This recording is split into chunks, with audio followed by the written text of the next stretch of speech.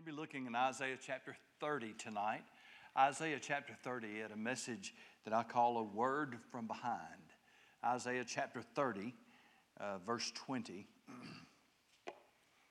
And though the Lord give you the bread of adversity and the water of affliction, yet shall not thy teachers be removed into a corner anymore, but thine eyes shall see thy teachers, and thine ears shall hear a word behind thee, saying, This is the way, walk ye in it, when you turn to the right hand and when you turn to the left.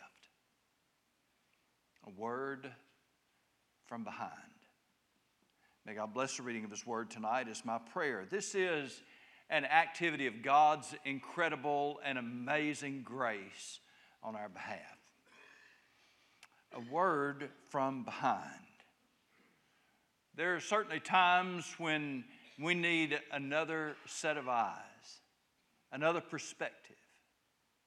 Someone maybe who can see a bigger picture than we can. Someone who knows better than we. Somebody, as the old hymn said, somebody bigger than you and I. Someone who can see, who knows the way, and who can point us in the direction that we need to go. A word from behind. Now, the picture is one that we're familiar with. It's one that would describe someone who would come up behind you and whisper something in your ear. And there's times, of course, when we all need that word from behind. I never think about this passage that I don't think about, an experience that I had in Hazen many years ago.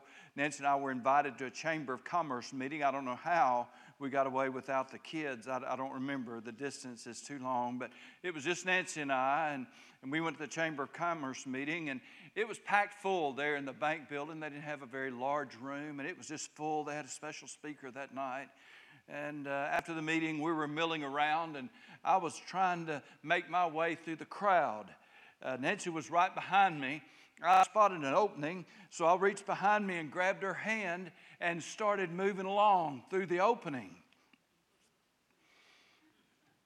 I don't know how long that they let me go along, but I didn't grab Nancy's hand. I grabbed Ada Haygood's hand, and that's Andrea's grandmother, by the way, and that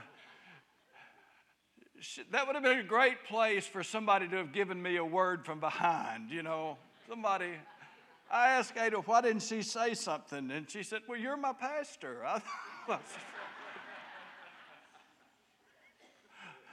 So let me just say this right now. If we're ever in a crowd and I reach out and grab your hand, ladies, please say something, okay? Please.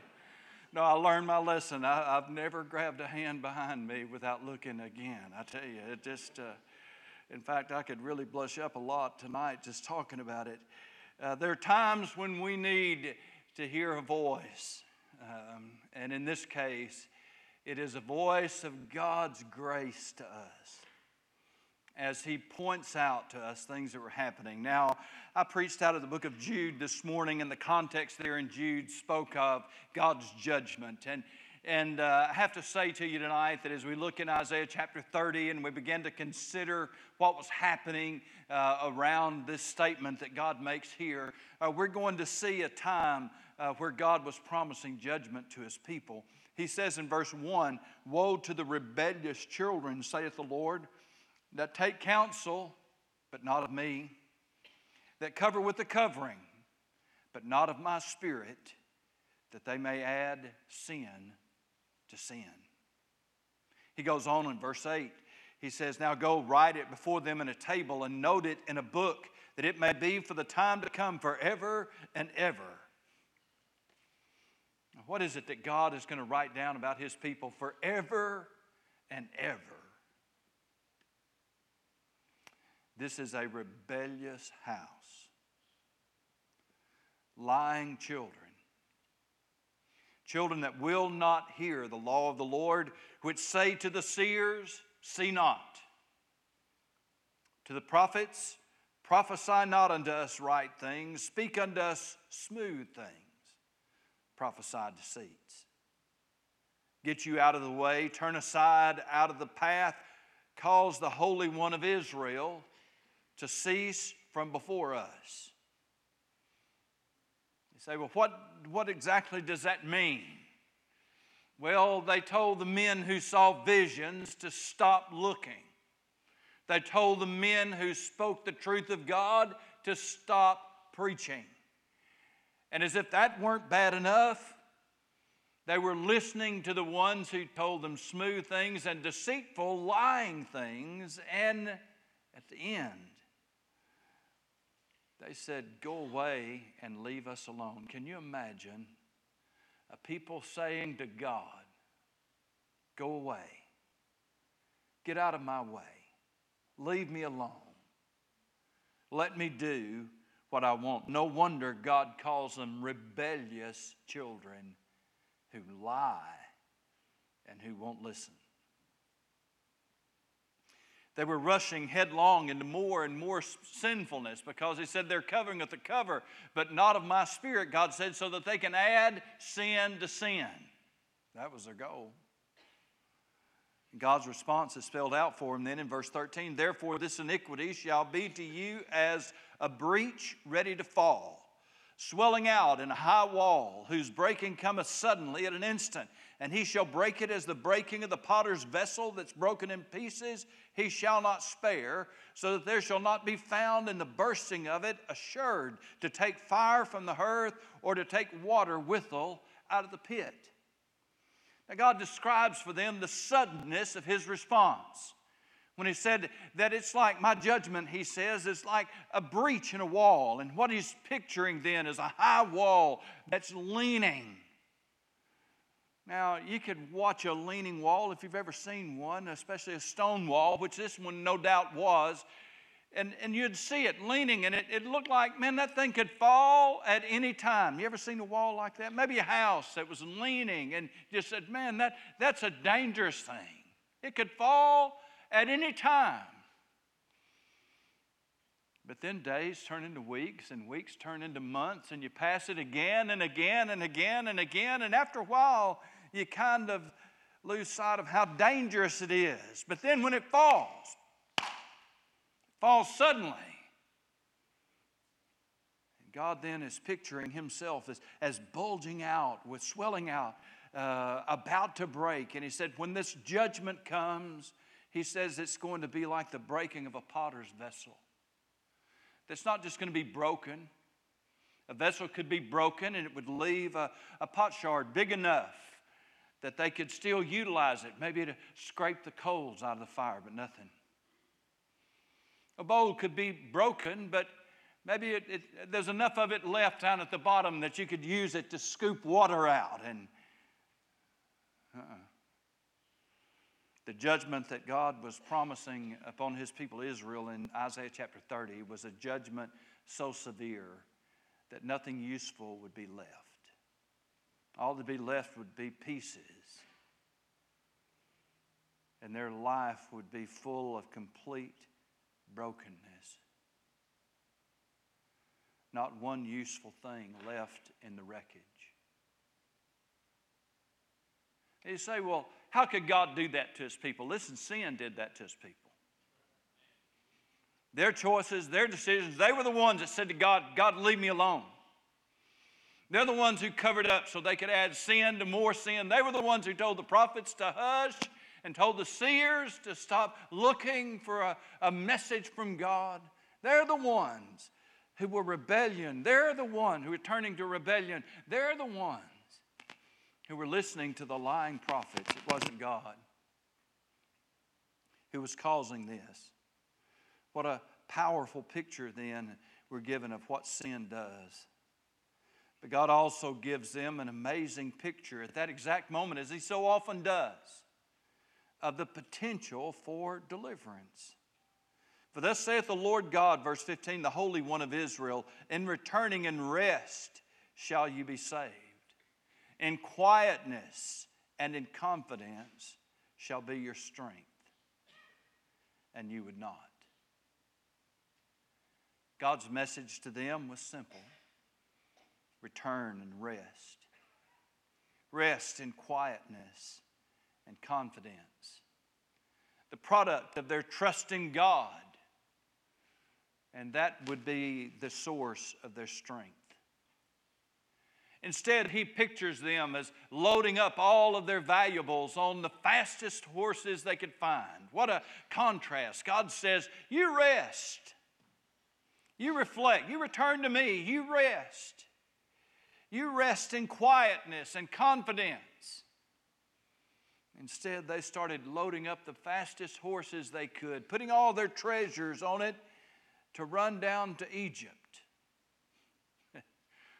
And don't you know that no matter how fast our horse will run, the judgment of God rides on a faster one. They weren't going to outrun the judgment of God, especially by going down to Egypt. We'll talk more about that later. But it was at that point then in the narrative that we find the message of our text. Just go ahead and turn this off and I'll use this one, Paul. Please, thank you. Return and rest. Quietness and confidence. Return and rest. And what did God promise them? Therefore, verse 18, will the Lord wait that he may be gracious unto you, and therefore will he be exalted, that he may have mercy upon you. For the Lord is a God of judgment. Blessed are all they that wait for him. There they were then, rebelling against him, resisting his will, refusing his word as it's proclaiming to them. God sees them, and they were covering up, but they weren't cleaning up. They were going deeper and deeper and deeper into their sin. And at that moment, then God promises them that they'll hear a word from behind. If they'd stop long enough to listen, if they'd be quiet enough so they could hear, they'd find out that God was ready, willing, and able to give them the message, saying, go this way, do this, do that. Now, whenever we talk about hearing a word from the Lord, I always try to put in what we call a disclaimer. I don't mean that you're going to hear the voice of God with your ears, that God is going to speak to you audibly. He speaks much louder than that. He speaks to our spirit. And He does it through the Holy Spirit. He does it primarily through His Word.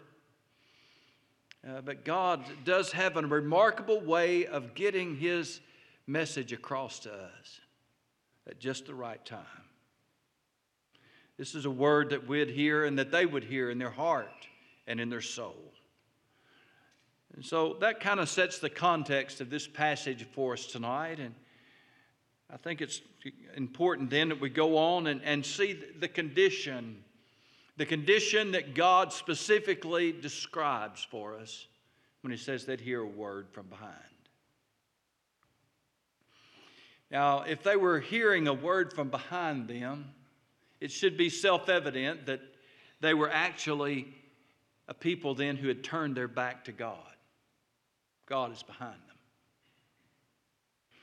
They'd had their say. Leave me alone. Get out of my way. Stop bothering me. Stop convicting me. They'd turned in and they were going. Now, if you've had that experience, that time maybe when you were carrying on a conversation with somebody and it got a little bit heated, and you finally said, okay, that's it. You turned around and walked away, and as you're walking away, you hear something. Maybe you heard it real clearly, but you kind of acted like you don't. And we respond to that immediately. We whip around. What did you say? You want to say that to my face? What did you say? You been there? I've been there. I've been on both sides of that equation. Depending on who it is that's whipping around, a lot of times I say nothing. I didn't say nothing. No, I was just clearing my throat.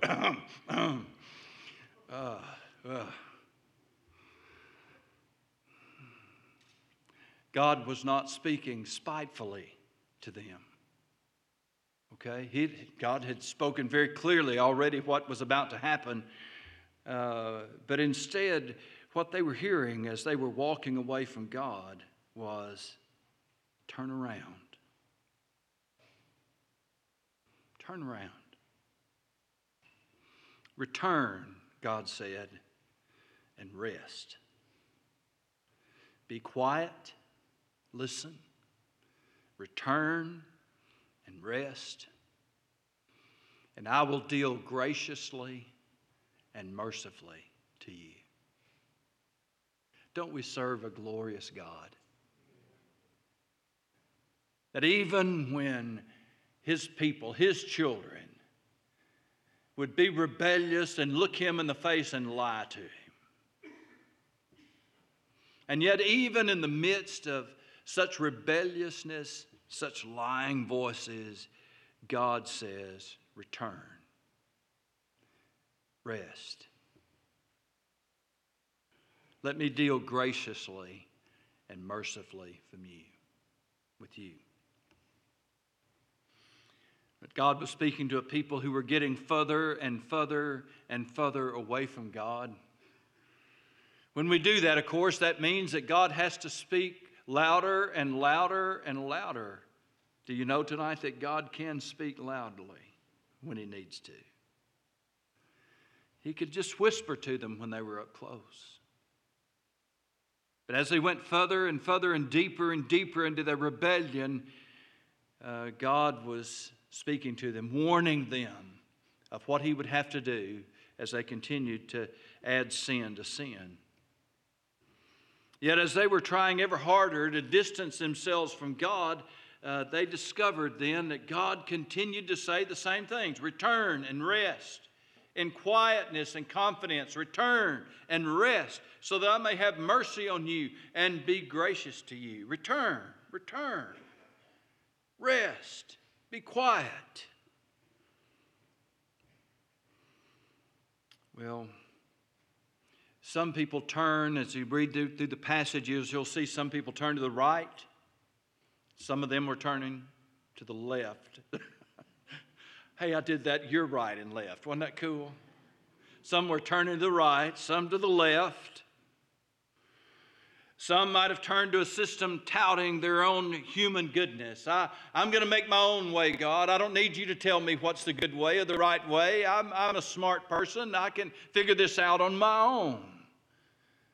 Others might be turning to a life of ever more grotesque, hideous sin. They might go deeper and deeper and deeper into sin. I think really you see both of those things pictured. But regardless of whether people were turning to their own goodness, thinking they could make themselves right or fix their own problems, or whether people were turning into a life of deeper and deeper sin, God's answer was the same. Return. Turn around. You know, the meaning of repentance in the Scripture is to turn around or to return. We find that all over the Word of God. Anytime that somebody's got their back turned to God, guess what they need to do? They need to turn around. Turn around. And that's exactly what the content of this message gives us. God would give them that word from behind saying, this is the way, walk ye in it. That, of course, begins with the words of our Lord Jesus Christ, who said, I am the way, I am the truth and the life. But in this simple message then, and I've already repeated them for you several times, God sets four things out for our careful consideration. First, of course, is that word return, to repent, to turn around. Those of you who have a military background, this would be a command known as about face. Turn around. In Acts chapter 17 and verse 30 records the words of the Apostle Paul as he was preaching there on Mars Hill to that vast crowd of intellectuals and elites at Athens. The Greeks were constantly looking for some new knowledge. They had an incredible thirst for knowledge. They had decided they had enough religion, but they wanted more and wanted to know more. And so they were listening to Paul, though they called him a seed picker. That is, they were making fun of him. He's an unlearned guy. Paul was probably more educated than anybody else on the hill that day. But as he reached the conclusion of his message, he tells us that God now commands all men everywhere to repent. John the Baptist came into the world preaching, repent, for the kingdom of heaven is at hand. When the Bible tells us that Jesus began to go around and proclaim the gospel of the kingdom, what did he tell people to do? Repent and believe the gospel. Repent. There can be no other blessing or favor from God until we deal with the necessary repentance. As long as people start saying, I'm okay. As long as we're saying, I'm fine going my own way.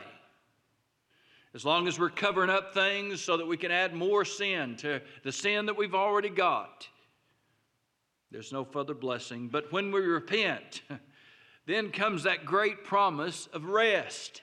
This refers, you see, to a settled decision, as opposed to a heart that is full of turmoil, a heart full of remorse, a heart full of regret, a heart full of depression, a heart full of anxiety, a heart full of all the things that sin brings to it. Oh, how deceptive it is. It seems so much fun. It seems relaxing. It seems like it'll be really good. Oh, but at last, the Bible says, it stings and it bites. The deceptiveness of sin. But when we repent, all of that turmoil and all that guilt is taken away and we can rest. I wish I could tell you that means that you're always going to get a good night's sleep, but I can't tell you that. I can tell you that there's something more precious than a good night's sleep, and that's to be able to rest in the Lord. To know that our decision is made, our heart is right. As the old hymn writer said, there's nothing between my soul and the Savior. I know that I'm right with Him. Jesus said, come unto me, all ye that weary and are heavy laden, and I will give you what? Rest. Rest. Take my yoke upon you and learn of me, for I am meek and lowly at heart, and you shall find rest. Now, which one of those is true? Does Jesus give us rest, or do we find rest? Both are true. We find it because He gave it to us. That's a good thing when you're looking for something and somebody hands it to you. Isn't that a good thing? Look all over the place. I can't find it. Here it is. Might make us feel a little silly sometimes, but both are true. Jesus said, come to me and I'll give you rest, and you shall find rest. There's the word quiet. I never thought I'd get to the place in life where quiet would become a controversial thing, but it has. I was kind of late to even figuring out that it was controversial, but it is. In the Christian world, what does it mean to be quiet? As far as I know, it means to be quiet, to listen, to be quiet. Psalm 4:4 says, stand in awe and sin not. Commune with your own heart upon your bed and be still. Psalm 4:4. Psalm 46:10, famous verse, be still and know that I am God. I will be exalted among the heathen. I will be exalted in the earth. The controversy has come because there are a lot of people who have taken this, I think, to an unhealthy extreme. And they've injected some Eastern mysticism ideas in it, maybe some meditational type thinking into it. That's not what the Bible's talking about. But most of us can understand that it's hard to listen and talk at the same time. Sometimes it's hard for us to listen when we're thinking about talking. How many times have you ever introduced yourself to someone, met them for the first time? And when they were telling you what their name was, you were thinking about what you were going to say next. So when you tried to speak back to them, lo and behold, you didn't get their name. That's a good little thing to learn. I have to relearn it all the time. When somebody tells you their name, listen, repeat it. I've got a great excuse for it anymore. I'm getting more hard of hearing all the time. I'm sorry I didn't hear that. That doesn't always get it done, but that's an interesting thing to do. It's hard to talk and listen. It is hard to even think about talking, thinking about what we're going to say and listen.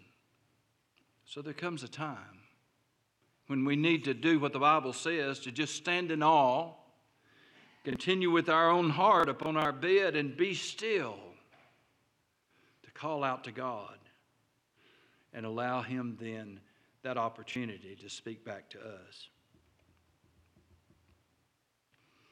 Isaiah chapter 30 and verse 7 then closes it up for us. For the Egyptians shall help in vain and to no purpose. Therefore have I cried concerning this. Their strength is to sit still. The word for strength in this passage in Hebrew is the word Rahab. It's one of the names that was translated for Egypt because Egypt was a place of great strength and claimed that great strength. And so God kind of makes a play on words here.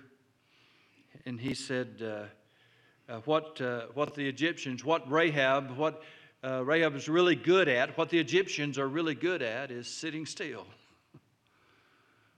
They were loading up their fastest horses, putting their wealth, their most valuable treasures on their horses to run them down to Egypt in hopes that Egypt would help them. And so God makes a play on words. Egypt's strength is to sit still. But what has He told them? Their strength was to sit still as well. Egypt was not going to be able to help them.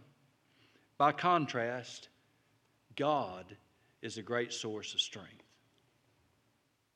In your life and mine, there'll be times when we have a problem that we don't know how to solve. We'll have something going on and we really don't know what to do about it. And in that situation, our constant temptation is to go looking for something that will help us, something that will give us strength, some fast horse that we can climb up on that'll get us far, far away.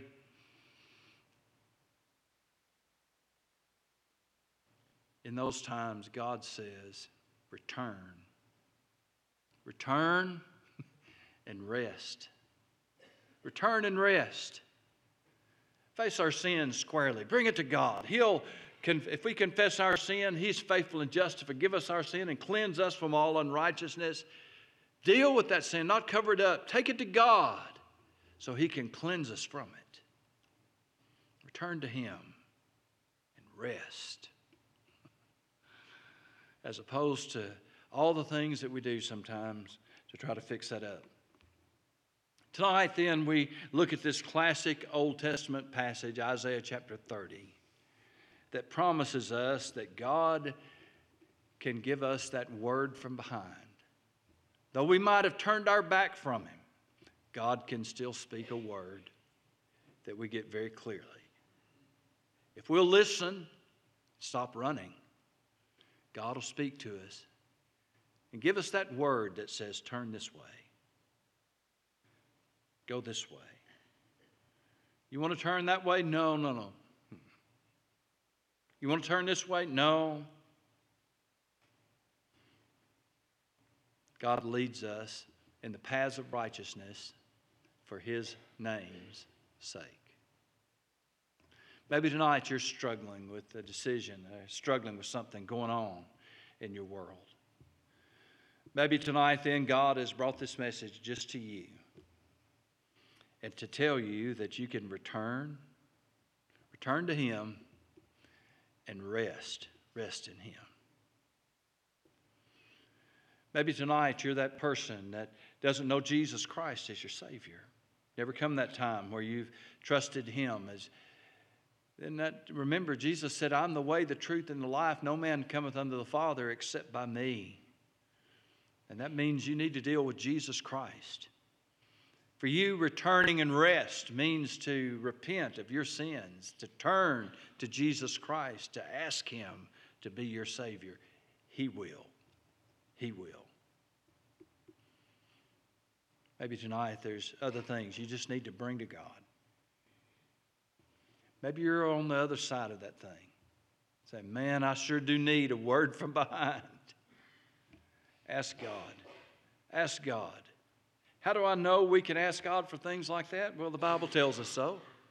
If any of you lack wisdom, what do? Ask God.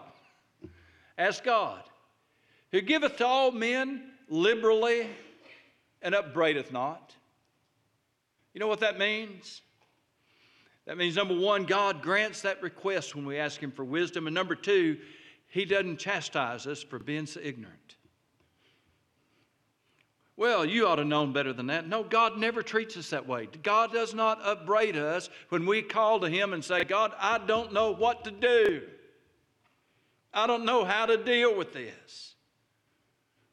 God doesn't upbraid us. He doesn't rebuke us for that. Because we're doing exactly what we ask Him to do. Lord, give me a word from behind. Let's stand together, please.